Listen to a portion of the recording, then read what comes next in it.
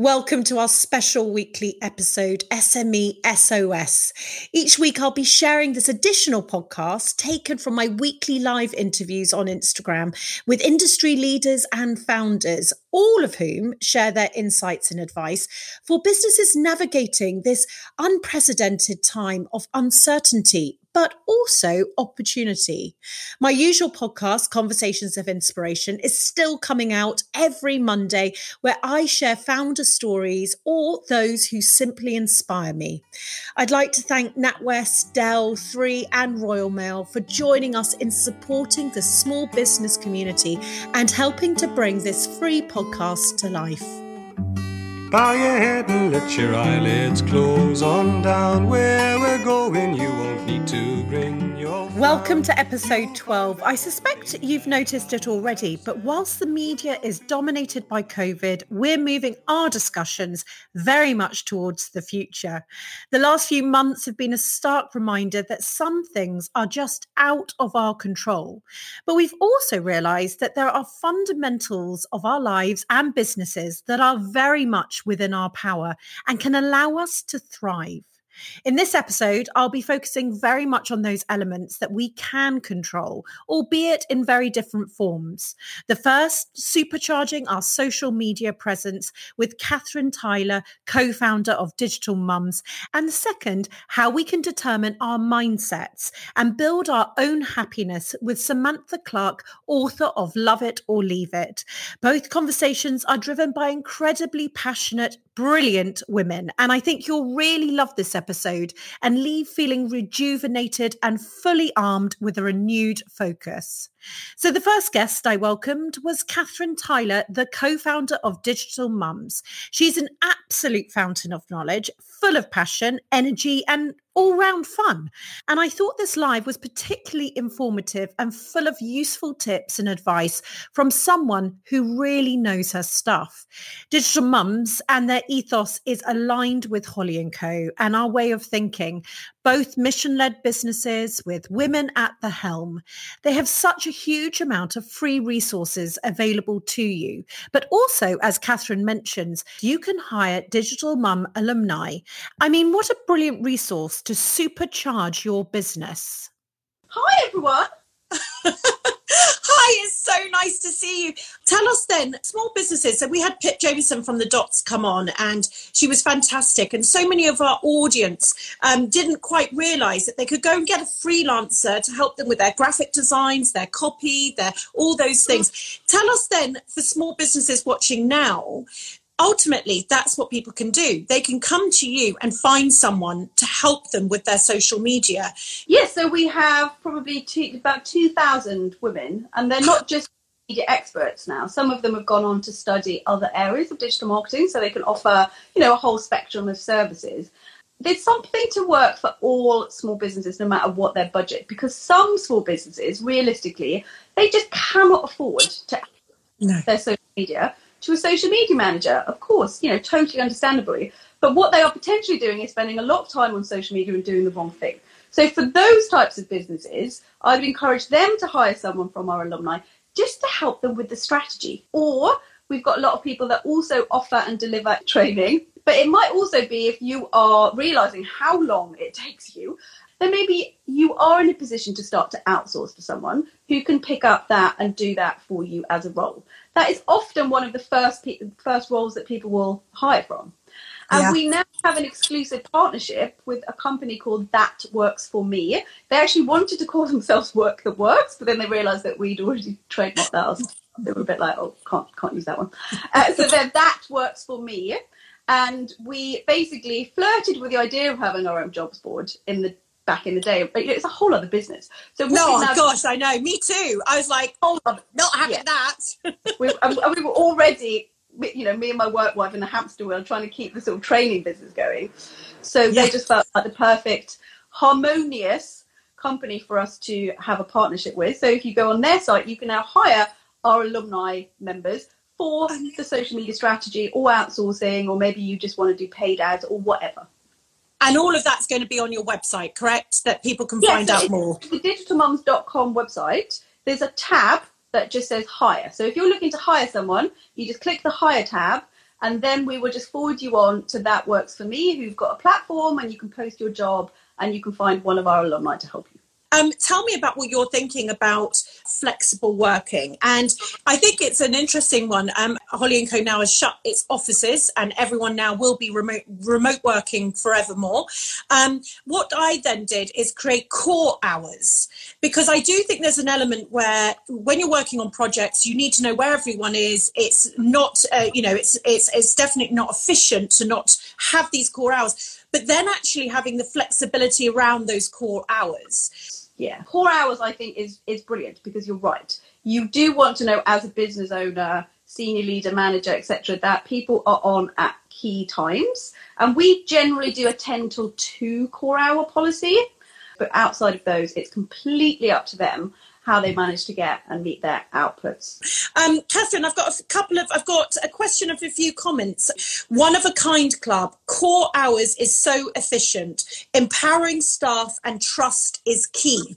The Brand Informer has asked you, can I ask how you improve content for sales purposes without sounding boasty? Oh, I love that. Can I just say that is such a British question. No American would ever ask that. So this really depends on your brand and your tone of voice, because there is nothing wrong with being boasty and really bigging up yourself. And I think sometimes British people feel a little bit embarrassed about that. But if you've got more of an authentic brand where you feel like your audience might see through that a little bit, then I think the best way to start trying to be boasty without coming across as overly boasty is to get your customer voice in there. So if you genuinely have got great products, why not try and get user-generated content from your customers, whether it's reviews, testimonials, or if you have products, for example, like IKEA is such a fantastic example of this. So if you buy IKEA stuff and put it in your house, they will often share your content of their products looking beautiful in your garden, because that's what people want to see. We all know how much IKEA spend on a photo shoot, so we're a little bit skeptical that it's going to look that good. But when you see that Sharon down the road and how amazing her garden looks, I've used my garden already, then that is the absolute best way. And from a marketing and sales tactic, there is no beating customer generated content. So that would be my top tip there. Really, the community and your loyal customers are one of the most important commodities of your company. And so tell me, what's your relationship with building communities? Is it Facebook for one side of things? Is it Instagram for another? Have you got some sort of overarching ideas of how it's best to build communities digitally?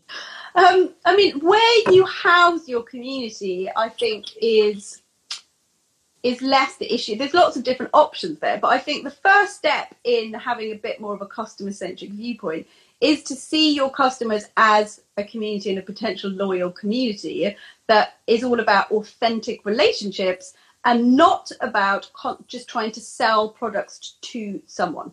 And I think that's been one of the biggest marketing shifts in the last 10 years with the advent of social media. And I think people make the mistake of thinking that social media is a broadcast media, a little bit like advertising, and it is not. Yeah. So if you are consistently just broadcasting your marketing and sales messages rather than having actual, authentic and honest and transparent conversations with people on social media, you're not quite getting social media. You're sort of doing old-fashioned tactics on a very different platform. And if you look at Innocent, I know loads of people will talk about Innocent on Twitter, but they are the perfect example. So they do obviously talk a bit about their products, but they're having all sorts of conversations about all manner of different things on there. Yeah. And it's not random, so they're not going to go and have a conversation about something completely unrelated to what their brand really stands for. But, when it's festival season, they start engaging in and around conversations around festivals. And it's not about orange juice or smoothies. However, people, when they're then going staggering, with their bleary eyes to go and get their morning coffee or whatever, might also get an Innocent smoothie. Well, Innocent is a great example, isn't it? Tell me, Kathryn, in this time, it's been actually quite an exceptional time, hasn't it? When you think about what you were just saying about your authentic message out there, they're going through a pandemic. And then now we are also dealing with the incredible Black Lives Matter call to action. I do think some businesses, from what I'm seeing, small businesses are finding it harder than ever to almost find their voice. Yeah, so the first thing that I would say is that you can't fake it, so you need to be authentic. So I saw, and I won't name and shame, but there is a female health-focused magazine that did the classic, black square. And people came on and said, well, this is all well and good, but a tiny, tiny fraction of your front covers have had, diverse representation. What are you going to do about it? And so everyone was a bit like, oh, yeah, that's a really good point. And I think, they did a really fantastic job because they actually just came and said, yeah, you're right. And we need to do more. And I've seen a real shift in what they've been doing since they said that. So there's no good trying to position yourself with this movement over there, whatever this movement is over there, if you are not really taking it seriously and you're not really doing anything. So I think you have to be authentic. But in terms of then, how do you do it in an authentic way where you also, let's face it, you are still a business, that you do still manage to try and talk about your products and services? It's difficult. So one of the pieces of advice I gave sort of around when the pandemic first started is just put together a statement and just say, this is, awful. And this is kind of what we're doing and struggling with right now. We're really, constantly thinking about what our customers are struggling with, having that empathy, which is so important, I think, in all of these conversations we've been having.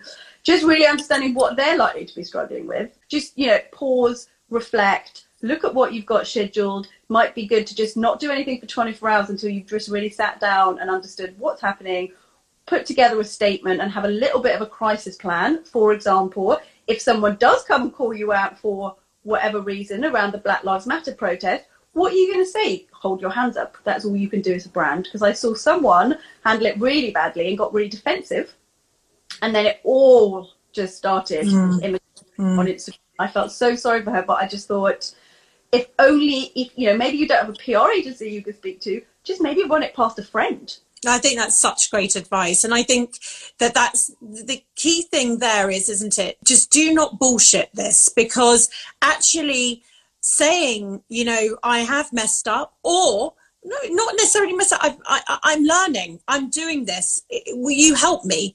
Having that is very much building your community.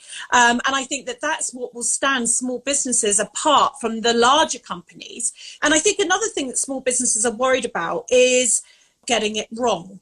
And I do think it's quite a female thing as well, getting it wrong. And that we slightly, it's a bit like fear maybe of finance and fear of tech and fear.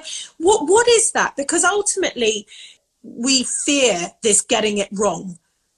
Well, I think that you sort of picked up on that female angle, and, it comes down to a lot of imposter syndrome feelings around running a business. I think when you run a business, you need to have skills across such a wide range of areas. I mean, we're all about lifelong learning at Digital Mums, and there is no greater learning experience than setting up and running a business. And I don't always want to be so gender stereotyped, but given that we do know women can suffer from confidence issues and imposter syndrome, then suddenly that fear can be slightly debilitating and you do not move forward. And so there's things that you could do to work on that. And I think the first thing, not everyone can afford coaching, but just reflecting. We talk a lot at Digital Mums about like the zones of learning, fixed mindsets, growth mindset. And one of the things we're talking about at the moment a lot is moving out of your comfort zone into the kind of fear zone, where you do that thing where you just think you're making excuses, or someone becomes your bad object, or you're just really angry, but really you're just feeling quite fearful. And then you push through that so that you're in the learning zone, and then you push through that again so that you're in the growth zone. And I think when you're running a business, and more where you can be, I think the more you can tap into how to push forward and start to feel more confident about making these kinds of decisions, because it can be a scary world running a business, as you and I know. Just so much advice packed into 10 minutes there. Our whole conversation was 40 minutes and I could have honestly chatted to her for much, much longer. So do check out the full video over on my IGTV. The Each week, NatWest give away their ad break space on Conversations of Inspiration. And now, when small businesses need our support more than ever, they have extended this opportunity across this podcast special. And if that wasn't enough, if you want to win a one-to-one 90-minute mentoring session with me, well, thanks to NatWest, now you can. All you need to do is sign up to the NatWest Business Builder using our code to be in with a chance. The Business Builder is an entirely free e-learning site packed full of information and advice covering everything from well-being to finance. Head to natwestbusinesshub.com/Holly Tucker to find out more details. Now over to this week's brilliant independent ad break winner. Pouring a glass of something delicious to mark the end of a long day is a relaxing ritual familiar to many of us. It's certainly one that's more associated with hedonism than with healthy choices, but not anymore. I'm Bethan and I'm the founder of Mother Root, the revitalising non-alcoholic aperitif designed to be your new downtime ritual that's secretly good for you. As a busy mum of two, I was looking for an evening drink to enjoy but still feel fresh for the inevitable 6 a.m. toddler wake-up call. So when I came across an old American drink called a switchel, I completely fell in love. Mother Root is my modern twist on this old-school recipe. It's an all-natural blend of ginger, blossom honey and organic apple cider vinegar, crafted to be enjoyed as a refreshing spritz with ice and soda at the end of your day, preferably with your feet up. Mother Root is available in many wonderful delis and Michelin-star restaurants in the UK, as well as through my website, www.motherroot.london. Fans of Holly can receive £5 off your first order. Just enter Holly5 at checkout. For all the latest news, simply follow us on Instagram at MotherRootLDN.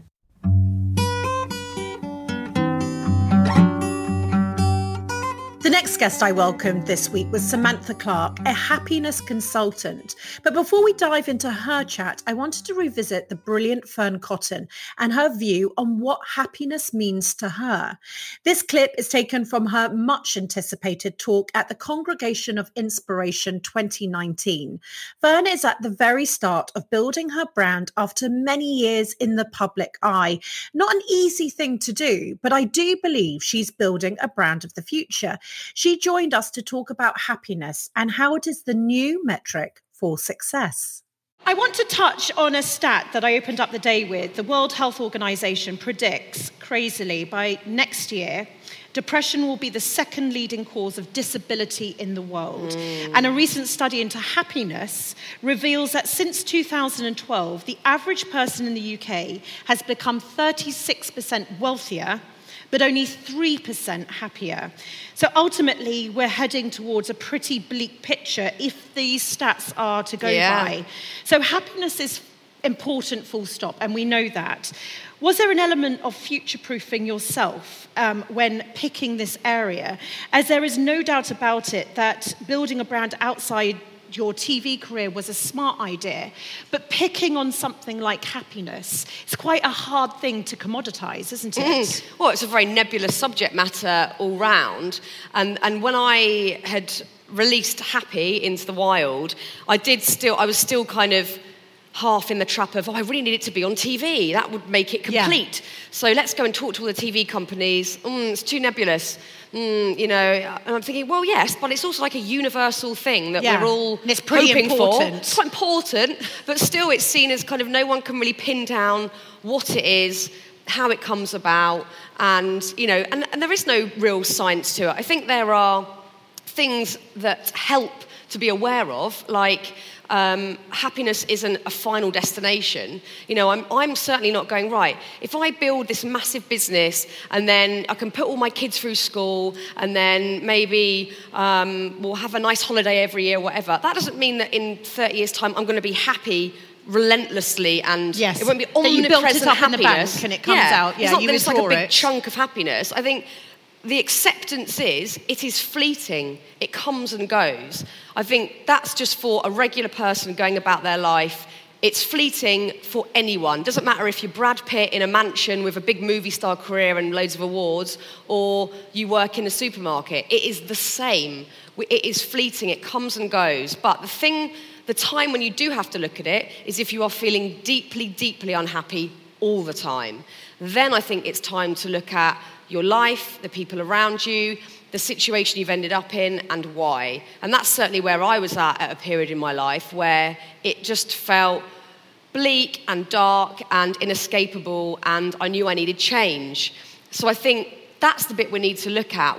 If you are just going about your everyday life and you have up and down, good days, bad days, brilliant, that's life, Yeah. As soon as we start thinking out the box that some people out there are the exception to that rule in TV land or the music world or wherever it is that we look to that we admire, as soon as we start thinking that those people are just happy all the time and have these beautiful lives where everything pans out, we're totally ruining our own chances of feeling any happiness because it's so unattainable. We're always comparing. And it has to be a bespoke practice. It has to be what works for you. It's usually the simple stuff. It's not about money. It's not about stuff you can get. It's not about the partner you're with. It's none of that. It's simple, everyday things that just keep you ticking along, like going for nice walks, like texting a mate you love every day, cooking, doodling, whatever lovely little things, I think, give you little moments of just even contentment or feeling okay. That's what we should be looking towards. And then on the flip side, if you are in a very low place all the time, then there's the opportunity to look at how you might ask for help professionally or within your circle, and what changes you might be able to make to go in a different direction to see if that works. Fern is always such a brilliant guest. She is so open and was kind enough to share her journey on our podcast last year. And as a little secret surprise, if you're a listener to Fern's Happy Place podcast, you might hear a familiar voice on Monday as I'm her guest. So as I mentioned, the second guest I welcomed was Samantha Clarke, and with the title of happiness consultant, I knew before we'd even got started that I was going to hang off her every word, and I wasn't wrong. The author of Love It or Leave It, Samantha shared so many brilliant hacks and insights into fulfilling our own happiness. But what really resonated with me was the fact that ultimately we are responsible for our own happiness, and it is down to us to identify what makes us happy, what we are missing, and ensure our own happiness tank is kept full. Hi, Samantha. We are recording on Zoom today because you and I did a live. It was fantastic. But because we were in Mercury retrograde, technology decided to play a trick on us, didn't it? So thank you so much for us speaking again. And it's just really nice to chat to a happiness consultant and change maker. I mean, what titles do you have?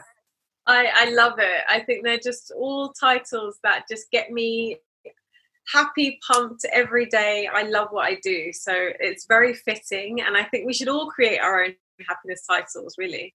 Yeah, I completely agree. I remember when I created a title called Chief Inspirator. Yeah. And everyone decided that was a terrible title. And I thought it was absolutely fantastic. I think we need more Chief Inspirators. Yeah, totally. I feel like we're of an age now where we're all trying to bring all of ourselves to our work. And I think, if you are that inspirator, I believe in having a purpose umbrella. And under that umbrella sits all the things that you love. So I feel like I'm a connector of dots. I love to being a catalyst for great ideas. I love to support people to be their best. And I think happiness consultant and change maker really does infuse all of that. So tell me, we are still in the lockdown period.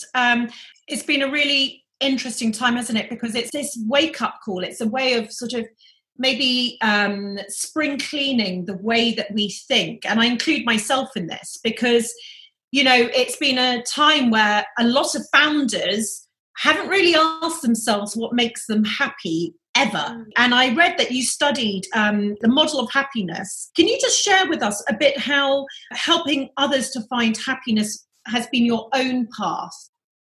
Yeah, so I think we're in a really interesting time where people are taking a step back and they're thinking, is this the best way that I can be working? Or how do I believe that I can only work in one way, and what is it I think I can't change. And we're becoming so much more attuned to our mental, our physical well-being and what we want. And I think, when we look at the New Zealand Prime Minister, is really trying to put well-being at the heart of her community and her country. I think we are moving towards more of these facets of what we want for our lives. And when I think about my journey becoming a happiness consultant, I started off in advertising, and I was working with sugary cereals and things that just didn't light me up. And I felt to myself, is this it? Is this what I'm supposed to be doing? Is this what I've spent years at uni studying for? And I took myself away in the evenings to really kind of answer those questions, like, can I be creative? What does creativity mean? What else could I do? So I started to hack my skills in different way. And a lot of what I teach my clients to do now is like put it all out there and then start piecing it together again. And then I got my first kind of happiness job per se with a tech company. And so I said to them, you've got a team here that you want to grow remotely, but you're not really listening. You're not really attuned to what's not working. And I think we need to do something around culture and happiness here. So I became their head of happiness.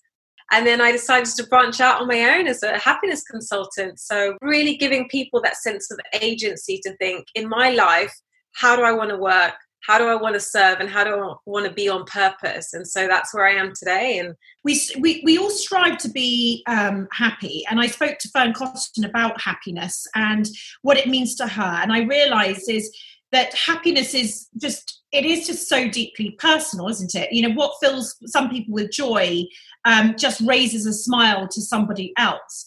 How do you think we can identify what makes us happy? Because I was, and I think, I'm 43, and I think that at some stage, once you've done, potentially kids are getting older and you're trying to find your way in life, there's almost this second time, especially for women, that they sort of look at themselves and say, I don't know what happiness even is. I exist, I serve, I make everything happen, I'm brilliant, but I don't know who I am potentially anymore.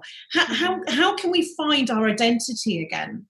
Yeah, and it's so poignant that you touch on that, because I do experience a lot of clients who, have said, actually, I feel like I've just been running on autopilot for the last 5-10 years. And it's like I've been giving and serving and putting myself out there first and not really resonating and connecting.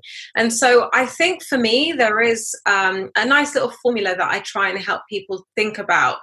And I think the first way we can really get into understanding a bit more about ourselves is following these kind of 7 steps, is thinking, okay, it's called Be Happy. So it's following this kind of journey of the B is being present and aware. What is going on with me? How do I feel?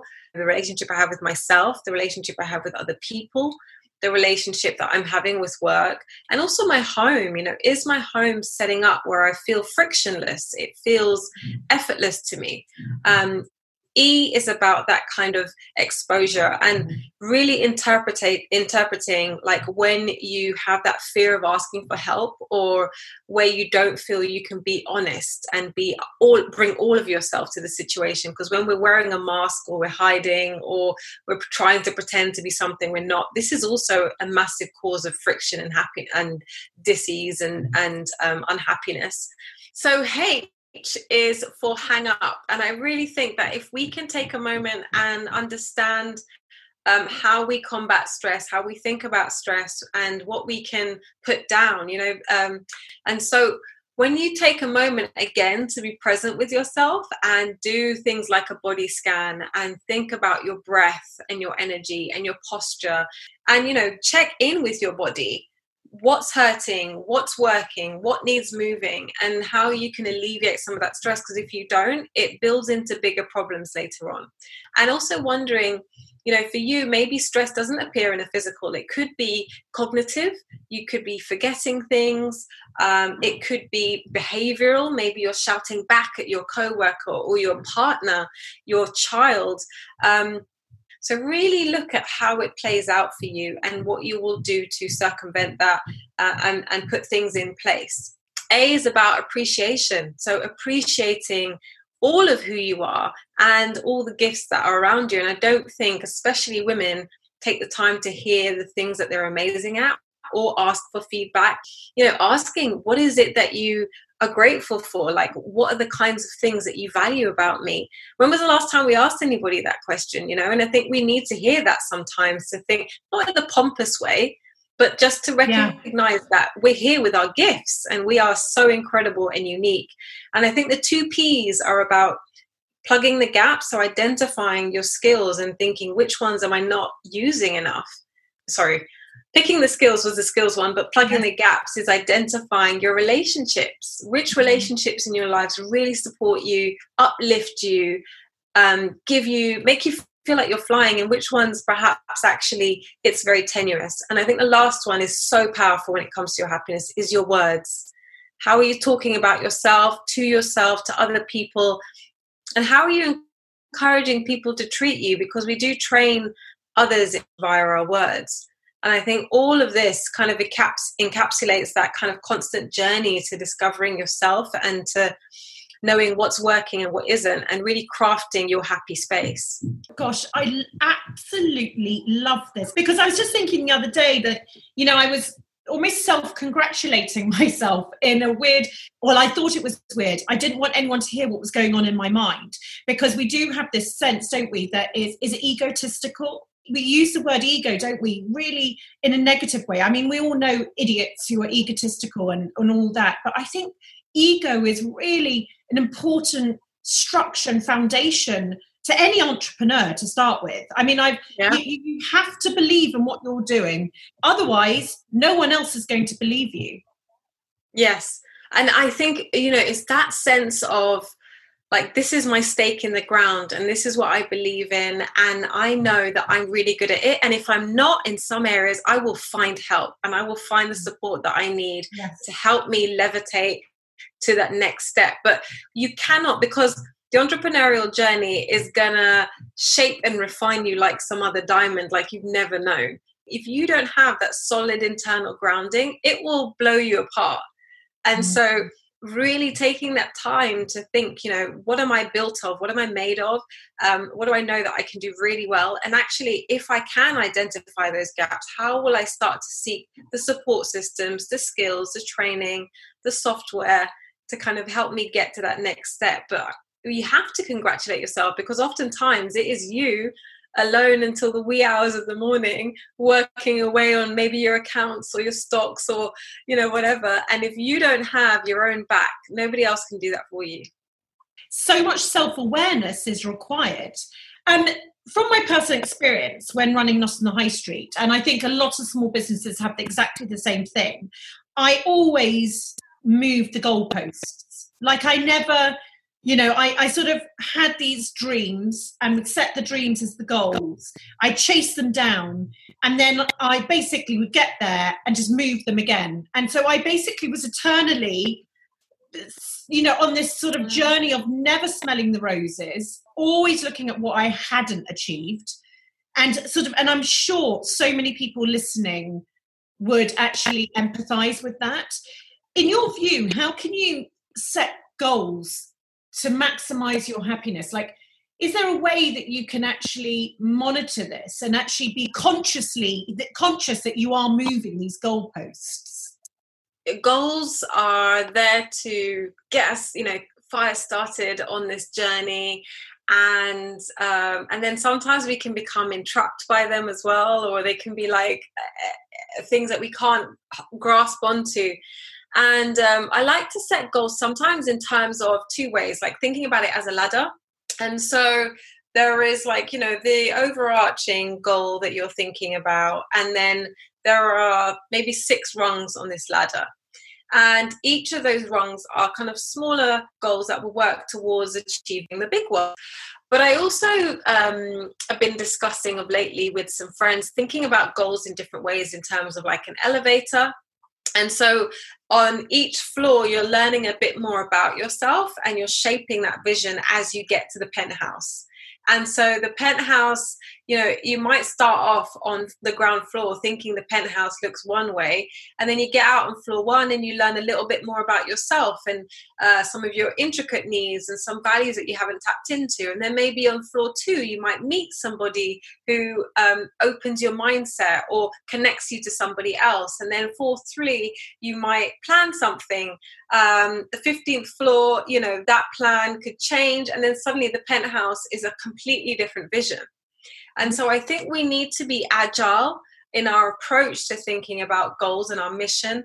And a friend of mine actually sent me a really great article yesterday by Nietzsche, and he was talking about our life's presence as whether or not we are a camel, a lion, or a child. And so the camel is often weighed down with everyone's expectations, and they go the distance in a very arduous way.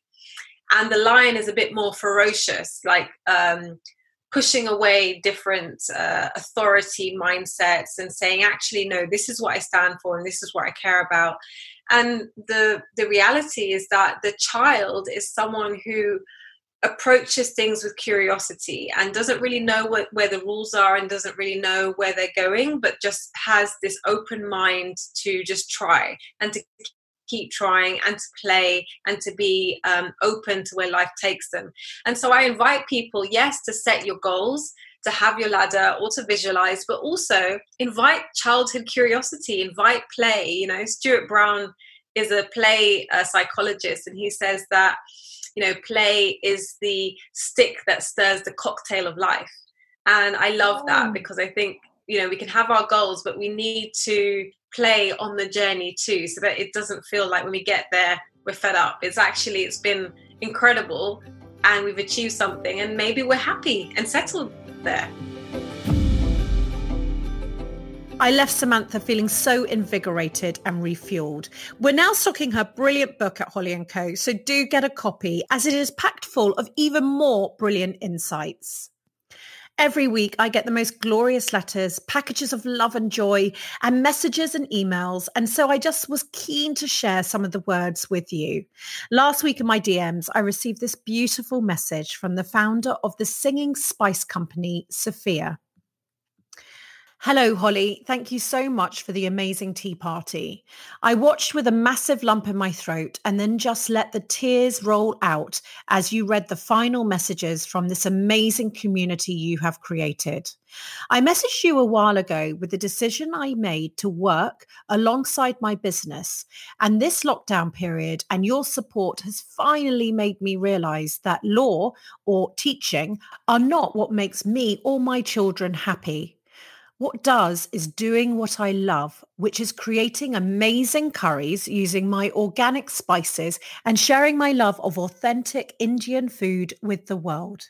I finally decided to quit law for good and concentrate on creating my own bespoke spice blends, and I can't wait to share them with you all. Thank you for saving me from a life of anxiety and stress. Love you loads, Sophia.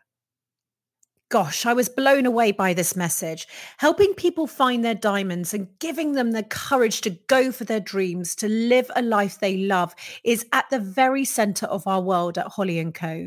It is what we all work towards day in, day out. So to receive this DM in my inbox was just amazing, especially when I went on to read more about her business and found out that the Singing Spice Company donates 10% of their profits to provide meals to children in orphanages and deprived communities around the world.